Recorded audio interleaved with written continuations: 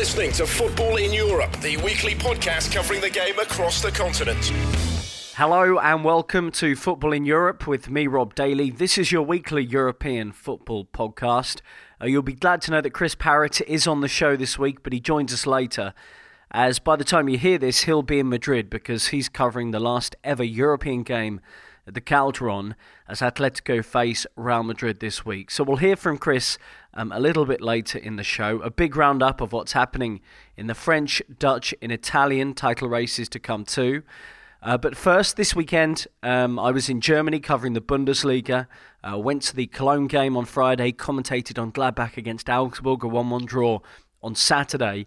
And when back in London at the airport, I caught up with BT Sports Archie in Tut and fellow Bundesliga commentator Kevin Hatchard.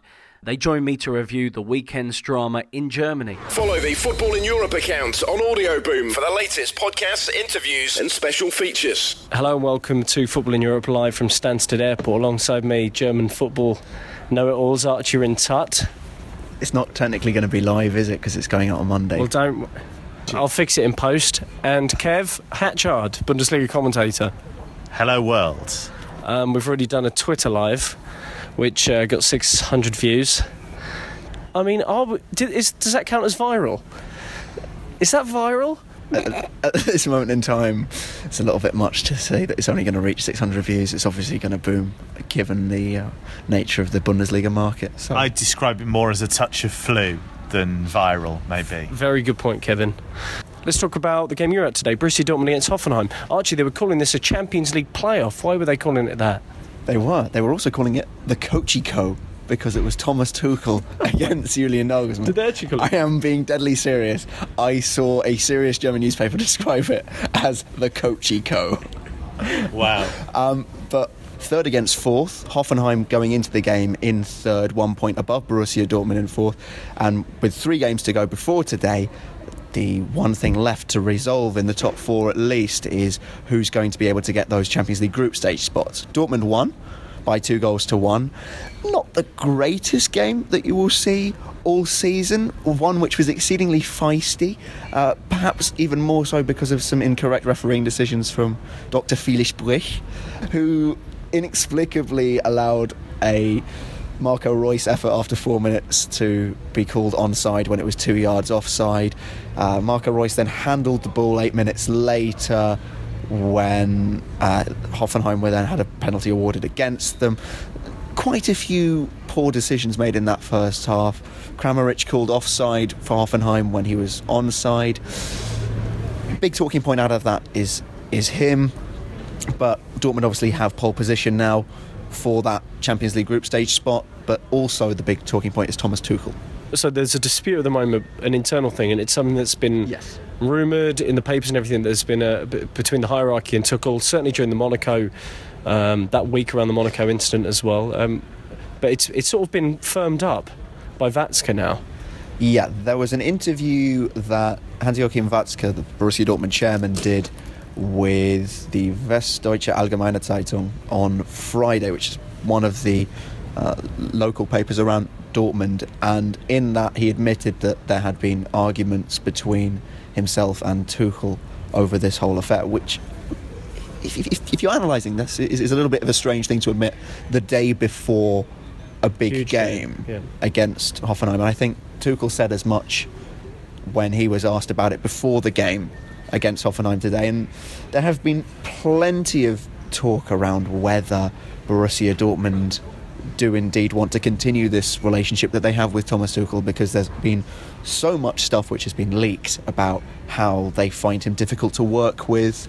There's been that fallout with Sven Mislintat, who is the head of kind of scouting at Borussia Dortmund. That got made very public, and I wonder how much longer that the club are kind of willing to go with this. I think it's interesting because it's been around for a while. If you look at his reaction towards Mario Götze, for example, it was clearly not a signing that he led, clearly not a signing that he particularly wanted to make, even before the issue with the metabolic disorder and the injuries he picked up. He clearly wasn't a player that was first on the team sheet. So I think there are issues there. I think Isak coming in as well, just 17. They're bringing in guys that are not ready for him to have now. And I think he's still really angry at the fact that he lost 3 key players in the summer. To lose Hummels, Mkhitaryan and Gundogan in the same transfer window was really destabilising for the club. So I think he feels he's banging his head against a brick wall in that regard. And he is intense and he is a demanding guy, and that's partially the reason for his success. But with a guy like that, he's going to be abrasive, and I think there is a battle for control there. And I think he will become increasingly frustrated if the club don't go in the direction he thinks they should go in. I think Dortmund might actually have a fundamental problem in terms of signing players, because it's the place to go to for teenagers, it would appear. The most exciting guy around, they want to go there. But when they want to aim for the bracket of established players in their prime, they can't beat Bayern to those players. Bayern will sign them. And then they've got the problem of the Premier League signing that bracket of player. And if they're not, we're talking about Toprak, so you're signing a player who's in his prime, but probably not good enough for Dortmund. And was that the case with Schürrle? And was that the case with Roda last summer as well? I think Toprak's a different category. I think that Toprak will actually suit this Borussia Dortmund side well. I think that he's actually been on the wrong side of the way that Bayer Leverkusen have played this season. Okay. I think that they just need to hold their ground more than anything else. They've got the money to say no to these clubs. Yeah. And actually, I think the way that they played out the situation with Robert Lewandowski, for example, was excellent, because they actually held their ground and at least said, you're going to leave at the end of your contract, but we're going to make sure we get the best out of you until the end of your contract. It's an expensive decision to make, though, isn't it? What is Robert Lewandowski's worth? 100 just a lot of money. Over 100 million euros at least. And with most were those guys, we're talking Mkhitaryan, Gundogan, Hummels, were they coming to the end of contract? I think Mkhitaryan wasn't he? He had a year left. Yeah, he had a year left. They refused to extend on the Mkhitaryan side of things. Mino Raiola, I think, said he threw a chair at one of the meetings, and he was agitating to get him out of there for quite some time. I think there's 2 things they have to do. I think you're right about standing your ground, but also they have to sell the dream a little bit. You have to convince players that you're building a team that's capable of fighting for trophies. And we will never know what would have happened if they hadn't had the bus attack, because we'll never know what would have happened against Monaco. It could well be that they would have beaten them over 2 legs. And once you're in the semi-finals of the Champions League, who knows? So I think that was a real shame. They're well set to win a trophy this season. They've been miles off Bayern, we know that. But long term, I think there's no reason why they can't challenge if they just tweak things a little in terms of their attitude to keeping their best players. For Hoffenheim to lose that game, that means they now drop into 4th, and they'd have to be in the playoff round. And I feel like that's probably a very bad thing for Hoffenheim, that Dortmund could cope with that much better. Given that Hoffenheim are losing 2 of their best players in Zula and Rudy to Bayern in the summer, do you think it's important that Hoffenheim still try and grab that 3rd place? I feel more confident that Dortmund would make it out of a playoff than Hoffenheim would, yes. Yeah. But let's look at the fact with Hoffenheim that they lost the player who I think everybody would call the best in their squad last summer in Kevin Volland to Leverkusen, and people were wondering how they would be able to cope with that.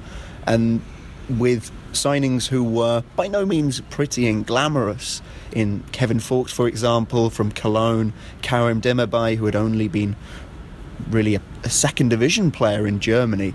You look at how they were integrated into the squad and how they've become stars of the division.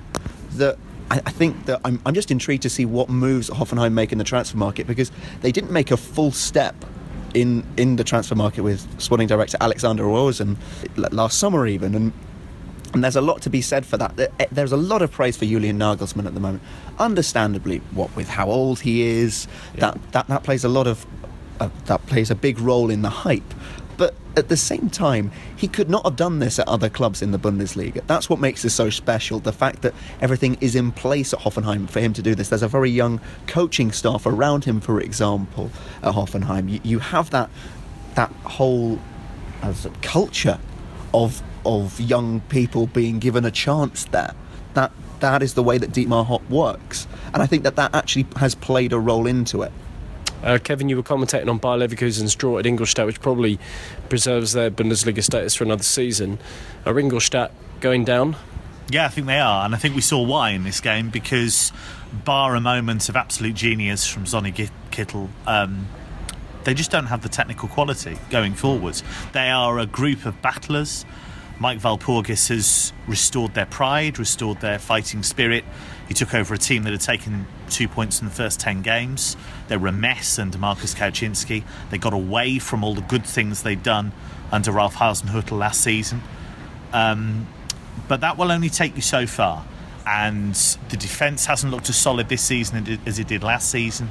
They've been relying on set pieces, relying on graft, and in the end they don't have quite enough to get over the line. Leverkusen was a good point for them, especially considering they went behind, but you look at the fact that a 17-year-old Kai Havertz, who's only just finished sitting his exams at school, had to get them out of trouble, not for the first time either, because he got a late equaliser in the game against Wolfsburg as well. If you're relying on a 17-year-old to get you out of jail time and time again, you're in trouble. And I think there are huge structural problems at that club that need to be solved. The point you make about Havertz in terms of relying on younger players, sorry, at this point we should just explain that in terms of when I'm explaining my point back to Kev's run off to take a call for his taxi, so I'm not explaining it to anyone but Rob. Come on, you explain it to me and the listeners. So yeah, quite. You're still here, and the other reason to giggle is that we've managed to wake up somebody at the airport. Did we? Is that what happened? This guy with white hair came over. Okay, so Kev's just back over. So the reason why I think that actually you say young players and having to rely on them, or that not being a good thing, I actually really enjoy the fact that the Bundesliga gives a platform to these young players in these precious scenarios to perform, because I think there's a bit of a myth about experience and how you need that. I mean, I like the way, for example, that Augsburg have persisted with Kevin Danso at centre-back, because I think that actually in the future they will really draw on these experiences from when it was really tough for them, and there's a lot to be gained from these scenarios. I agree with you totally, and I think it's great that the Bundesliga promotes young talent and that there are so many fearless young guys in the league. On the flip side of that, I think what it shows is that Leverkusen have had a lack of leadership this season, and it's relying on younger guys to get them out of trouble. Last season, for example, Julian Brandt, who's only 20, had to come up with a string of fantastic performances, 6 goals in 6, to drag them into the top 4. Now, if that's happening time and time again, there's a problem. And I think guys like Toprak haven't performed as well as they should perform. And I think some of the, Chicharito's fallen away really, really badly. He scored in just 3 of his last 25 games. That's a problem. I think they have an issue in terms of players seeing that club as a stepping stone to something else rather than a final destination where they can really put down roots and drag the club forward. So they've got the money, they've got the stadium, they've got the resources. I don't think they have in place what they need to, and I think it's going to need a huge personality in the coaching position to actually get that squad together and take them forward. Okay, Bayern beat Darmstadt 1-0, relegating Darmstadt. RB Leipzig are definitely in the Champions League after they won 4-1 at Hertha. And I commentated on Gladbach's 1-1 draw with Augsburg.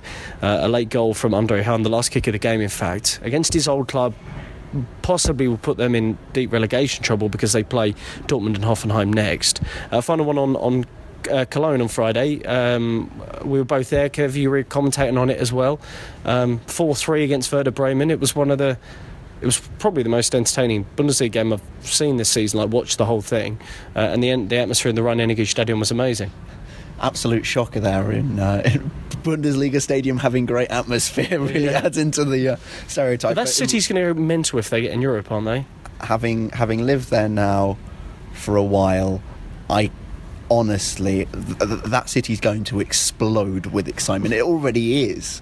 The headline in Express the morning after was "The Dream's Alive" with Anthony Modeste. the king of Cologne almost. If there's a successor to Prince Poldi, Lucas Podolski, in this city, then I think Anthony Modeste could be that man. And his form is exceptional. 25 goals now for the season. I really don't think you can underestimate that tally. If you're looking at the strikers who you're putting in your team of the season for the Bundesliga, Modeste is in there for me first, ahead of Lewandowski and Aubameyang. Okay. I would still have the three of them up front because A, it's a fantasy side, and then B, I think all three deserve that on merit. But for me, the way that Modeste has performed, he doesn't get as many chances per week. I think that there's a completely different job that he's had to play for this Cologne side. I think that the step up that he's made has been sensational, but I think that a large part of that is down to Peter Stöger, whose man management and the way that he treats all of his players individually. I was at his press conference actually on Friday, if I just briefly add, on Thursday even, and it was just amazing to see how laid back he is with all of the media. Just even after he's done the press conference, he came over, got out a bottle of Coca-Cola from the fridge and just sat down and chatted with the media openly about everything that's going on with the club right now. And there's of course that understanding of that people won't write what he says and that, but there's that real trust and just that explanation and that accountability. I think even just in that small kind of press scenario shows you a really big reason of why he's successful. Just one final point that while I remember it, there was a moment a few weeks ago after Cologne beat Eintracht Frankfurt by a 0-0, and remember seeing that Stöger coming down the tunnel talking really intensely with Konstantin Rausch, their winger, and you saw the door swing opened to the changing room corridor for Cologne a few times, and kind of every few minutes you're like, okay, so Stöger will have gone back into the dressing room. No, Stöger was still there, really hammering in that point to Rausch. and we asked him after the press conference in terms of what was that all about. And he smiled and joked it off that, it was actually because he'd seen him the night before. But it actually turned out that Stöger had been into a restaurant the night before, seen two of his players in there, and gone, do you mind if I join you? And he just joined them both at the table for dinner. That's great. So, yeah, Peter Stöger is a man of... is somebody who is exceedingly good with people, and I think that we're seeing that in terms of the way that Modeste is playing. And I think as well, we talked about a lack of structure with Leverkusen, but you look at the calmness that Archie's talked about with Stöger, but also how well he's backed up by Jörg Schmadtke as well, the sporting director. That's a club that is building steadily. So 12th the first season, they got back in the Bundesliga in 2014. 9th, I think it was last season. 9th last season. This season they're going to do better than that, you would think. Slow, steady progress. Stöger wouldn't talk about Europe until this week, effectively. What was the quote? He said, when they asked him why he wouldn't talk about it before, he said, you don't start thinking about your wife's Christmas present in May. So, and that, that kind of restraint and that kind of... I think he might have added that because you don't know if you'll still be together, which I thought added a kind of weird, dark twist to it, really. Well, he's been with his current partner for, I think, 25 years, but not married. This is the thing with Stöger. He's so incredibly open about every aspect of his life. He also loves coffee, by the way. Did you know this? I didn't know. He absolutely loves coffee and raids the coffee shops in Cologne, I think. I was told that by someone who did a shoot with him for German TV, and they did it in a coffee shop, and he was in there for 3 hours. This is like Stögerfest. It is, sorry. Okay, let's get off Stöger a second. Just I want to tell you one thing about Jan Sommer. He's going to be... I found this in my research this week, the Gladbach goalkeeper. He's going to be... Have you seen this, Archie? No. He's going to be a pundit on a Swiss cooking show, like a MasterChef type thing, called Bravissimo. And it's something to do with cooking pasta. Well, he has a food blog, doesn't he? He does, yeah. Sommerkocht, I think it's called, isn't it? Sorry? Sommerkocht. Okay. On that note, I think we're done, are we?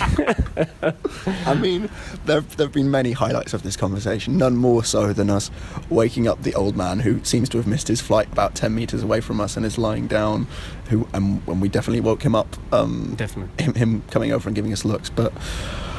Bravissimo is now the highlight. Yeah, thank you. Yeah, I think we've all learned a valuable lesson. Kevin, thank you. Thank you. Archie. Thank you. Let's get a taxi. For more, head to the website footballineurope.co.uk. And a big thanks to Kev and Archie for appearing on the podcast as always. Chris Parrott joins us now on the show. Chris, it's a pleasure to have you back. I know, it's been a while. I'm now married. And did you see the tweet we got from a listener? A wonderful picture of a disgusted Roy Keane, owing to the fact when you told them why I wasn't on the show. I really enjoyed that.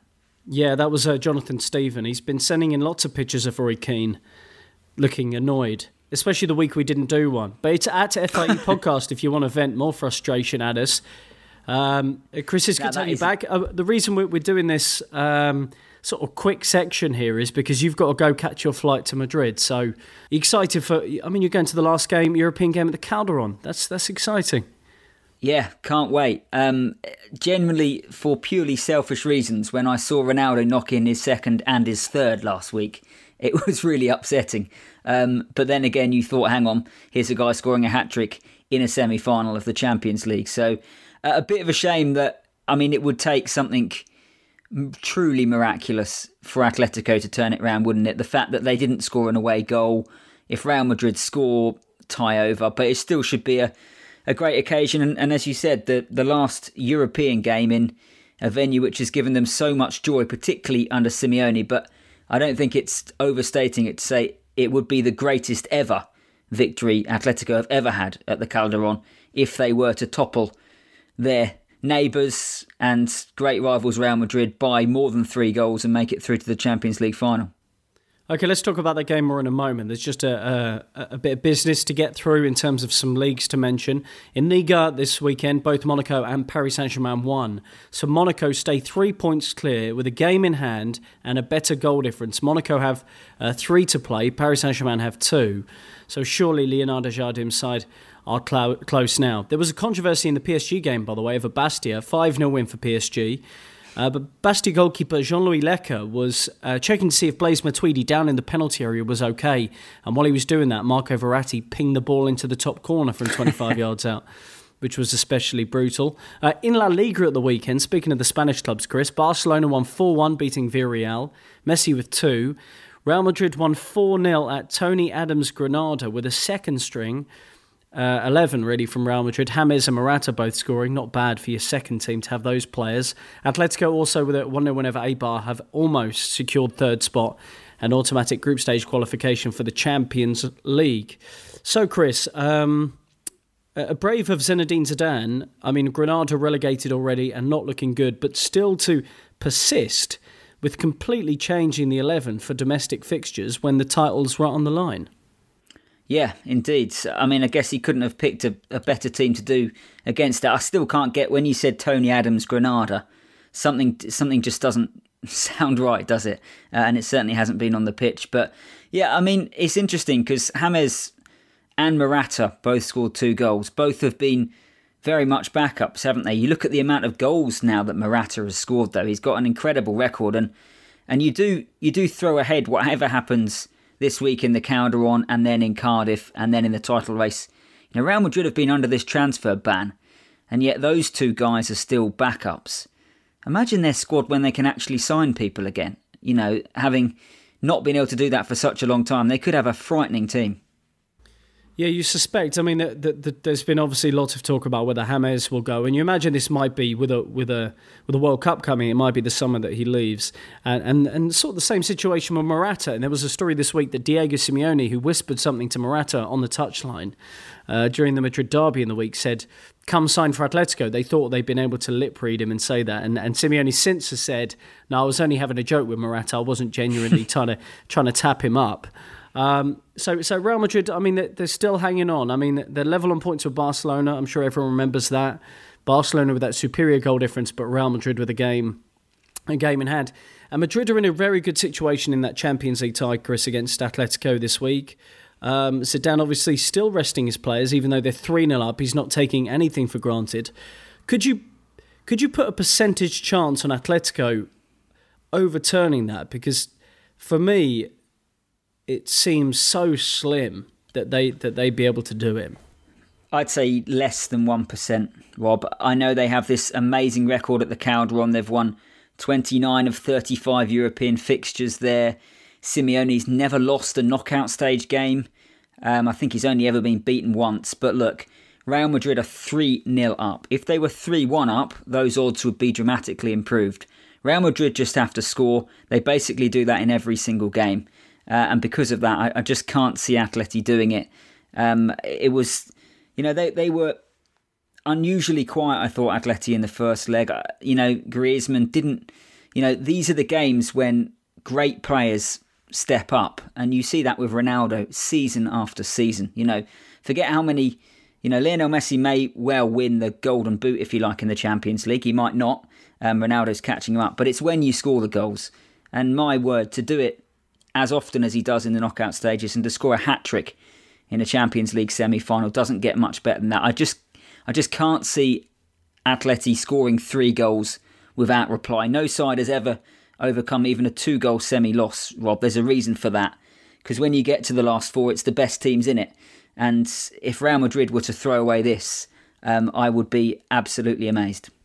So let's look at the logistics of the new stadium move, because they're moving to a ground called the Wanda Metropolitano, which is being sponsored by the Chinese property company Dalian Wanda Group. 67,000-seater stadium, but the Vicente Calderon has been their home for 50 years. Chris, that stadium that you'll be sat in on Wednesday is truly iconic. It is not the biggest in terms of capacity, but atmosphere-wise, certainly up there, particularly on European nights or when they play Real Madrid or Barcelona domestically. It's been a real feature of Simeone's time there, hasn't it? This home record he has, it really rains down the atmospheres from these steep sides. It doesn't have a roof on all 3 sides, but the atmosphere's integral really to the way that he's been able to build, this us against them mentality. And you see him sort of orchestrating that on the touchline. And how they react to going to their new stadium, I think, will be very interesting. I mean, on the one side, from the marketing men and financially, I'm sure it will take them into another stratosphere. But what it does, they're going to have to get used to it. A bit like Tottenham when they leave, I think. Atletico are further ahead in their development than Spurs are. But it's going to be very interesting. It's the other side of the city. It's a long way out. It's probably going to host the Champions League final in the next couple of years as well. Atletico would love to be there in their home stadium, but it will take some adjusting. And whether they have Griezmann and, frankly, Simeone there next season, I think is slightly up in the air. I'd be shocked if Simeone left, but if you believe the reports, and there are plenty of them, that Griezmann's done deal with Manchester United, who they get to replace him to move to this new stadium is going to be a real key signing for them. Yeah, we'll talk a bit more about Griezmann in a moment.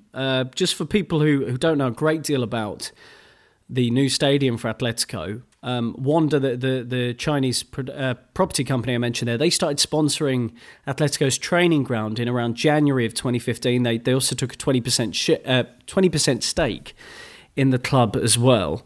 So there was a little bit of resistance to them being in the name, but the Metropolitano is what their first stadium was called before they moved to the Calderon in 1966. I thought it was interesting as well when Atletico announced the stadium and the plans. They rolled out Fernando Torres, and the quotes were Fernando Torres, someone who came through the academy, a pure Atletico guy, if you like, to sort of big up the fact that they're moving to this new ground. Obviously, Atletico have a big Champions League game in the week. There's a lot to talk about the Calderon. I think they do play there on the last day of the Liga season as well. We wonder if Antoine Griezmann will be an Atletico player in that new stadium next year, Chris, because, there are reports in England and Spain are saying that he probably is favouring a move to Manchester United. I was listening to Sid Lowe recently talking up Real Madrid's interest, and that they've said to Griezmann previously, don't do anything that could jeopardise a move to us. I think back to when Fernando Torres was saying there's no way I could go to Real Madrid. So they want him to leave the door open. But where do you think this is edging towards a United move? I do. First of all, I forgot to say, I'm hoping to get over to the new stadium site as well. So if I do, keep your eyes peeled on the Football in Europe podcast Twitter. Post some stuff. Yeah, get some videos or something as well. Because I'm generally intrigued to see how done it is, because it's not that far off. What are we? 3 months until they'll be playing there. So one imagines, it must be very far on. So it'll be interesting to see. I think there's almost, when if it's one newspaper, sometimes you can think, I'm not sure. But when everybody seems to say that Griezmann's made up his mind, he's going to Manchester United.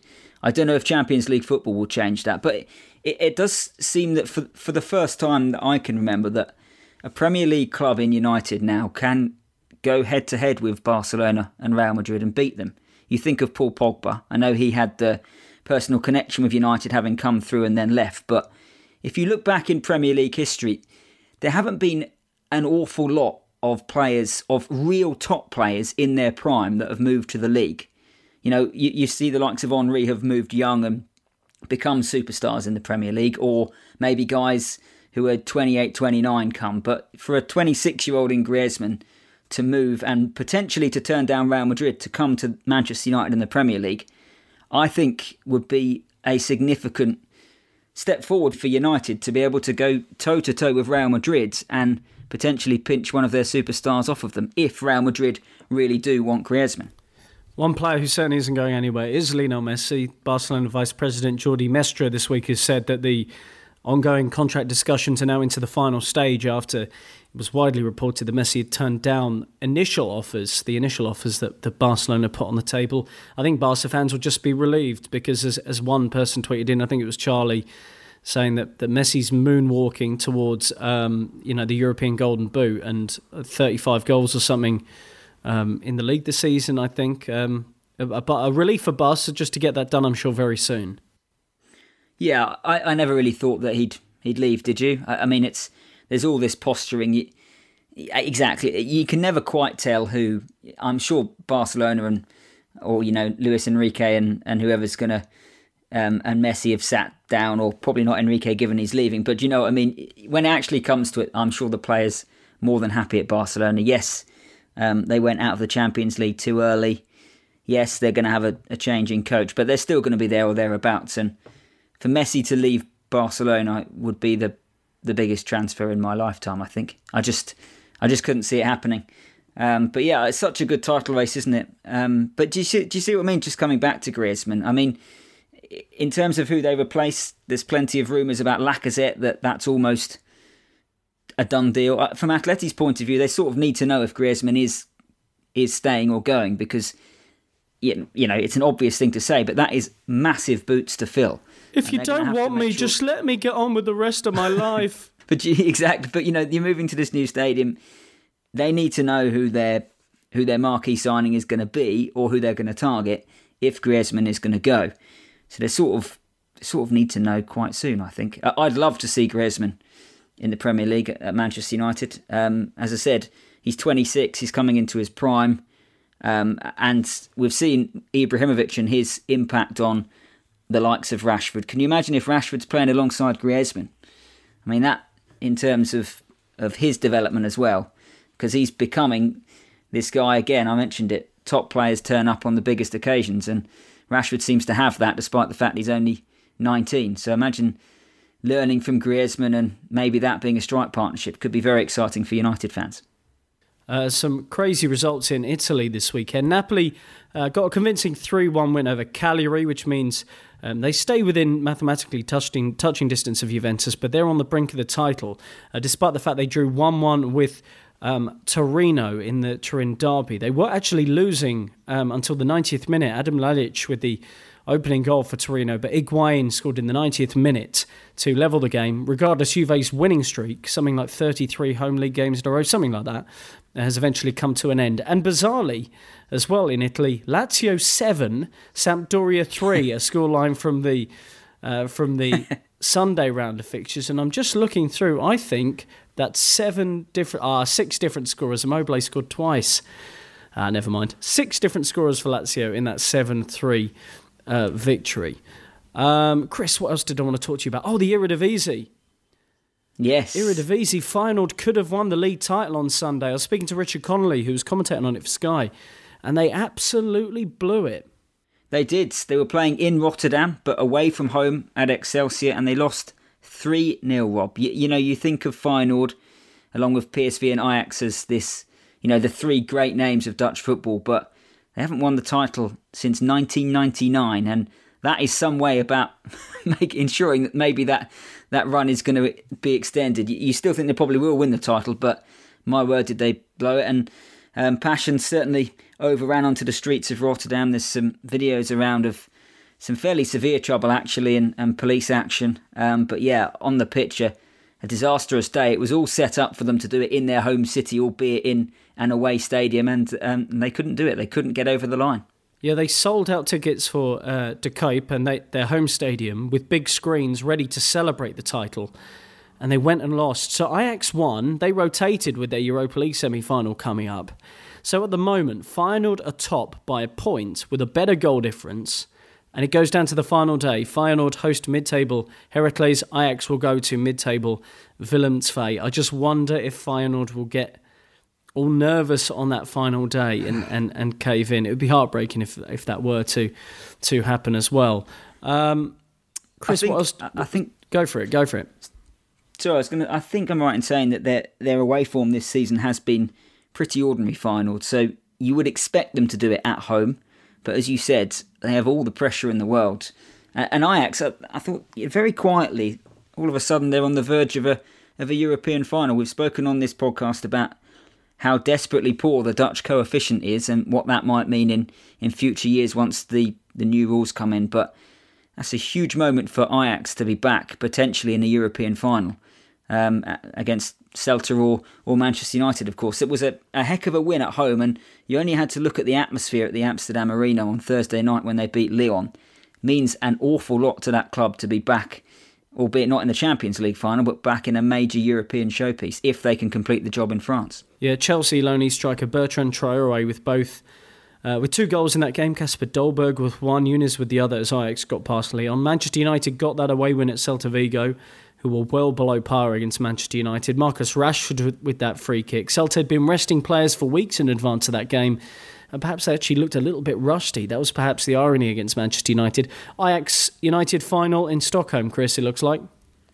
Yeah, no Zlatan, which would have completed the... what do you say if it's four-pronged thing? Because it would be him, United, 2 of his former clubs, and in Sweden. I mean, that would be perfect, wouldn't it? But unfortunately, he's going to be injured for it. I think it'd be a great occasion between 2 clubs who very much consider themselves as European Cup or Champions League teams, but playing in a competition that United have never won. I think Ajax are one of only a couple of teams who have won all European trophies. There's only a couple of teams who have done it. United can, of course, join that club. So I think for the Europa League, that would be given you look at some of the teams that have been in the final of that competition, Dnipro, I know Sevilla have won it a lot. To have 2 real famous names, United and Ajax, would be brilliant for the competition. And Spartak have won the Russian Premier League title because Zenit on Sunday failed to beat Terek Grozny, and it means that Spartak, after that long wait to win the title, have finally done so. Chris, we're not giving Monaco much of a chance of overturning the Juventus tie in the Champions League, are we either? No, unfortunately not.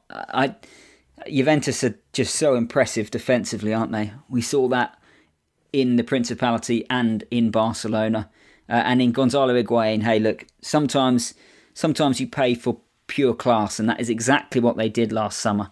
They knew that he was the missing piece in the jigsaw, and he's taken them. He hasn't scored that many goals, actually, in the Champions League, but he looks, with those 2, like he's going to have taken them to the final. And what a game that will be in Cardiff, Real Madrid against Juve. You know, it's been such a long time. Talk about Ajax and how long they've had to wait for a European final. I think it's exactly the same amount of time, actually, given that they were against Juve. But anyway, when Juve last won the Champions League in 1996. But no, I don't think so. From their point of view, Monaco, though, they just have to go and try and score as many goals as they can. So I think it could be a really good game in Turin, but I give them slightly more chance than Atletico, but still not very much chance at all. Also worth noting as well that PAOK won the Greek Cup this weekend, but it was a game that was delayed when players on both teams came onto the pitch to try and calm supporters who had started fighting in the lead up to the game, and riot police used tear gas to bring the crowd under control. PAOK eventually winning the final 2-1. Chris, enjoy Madrid. I'm sure you can have a great time. Can I finally get you into a studio next Monday? Yes, you can. I'll be there. I'll probably be sunburnt because it's going to be about 32 degrees, and even mentioning the sun brings me out in a red rash. So I'll be there. and hopefully I'll have some good tales. And yeah, stay tuned. I will endeavour to take some nice pictures of the Calderon and also some pictures of Atletico's new home. Good job, Chris. All right, thank you everyone for downloading. Chris and I will be back on Monday. Tweet us at FIE Podcast if you have any thoughts on what we discuss in the show. And if you do enjoy the show as well, please leave us a review on iTunes. This is Football in Europe.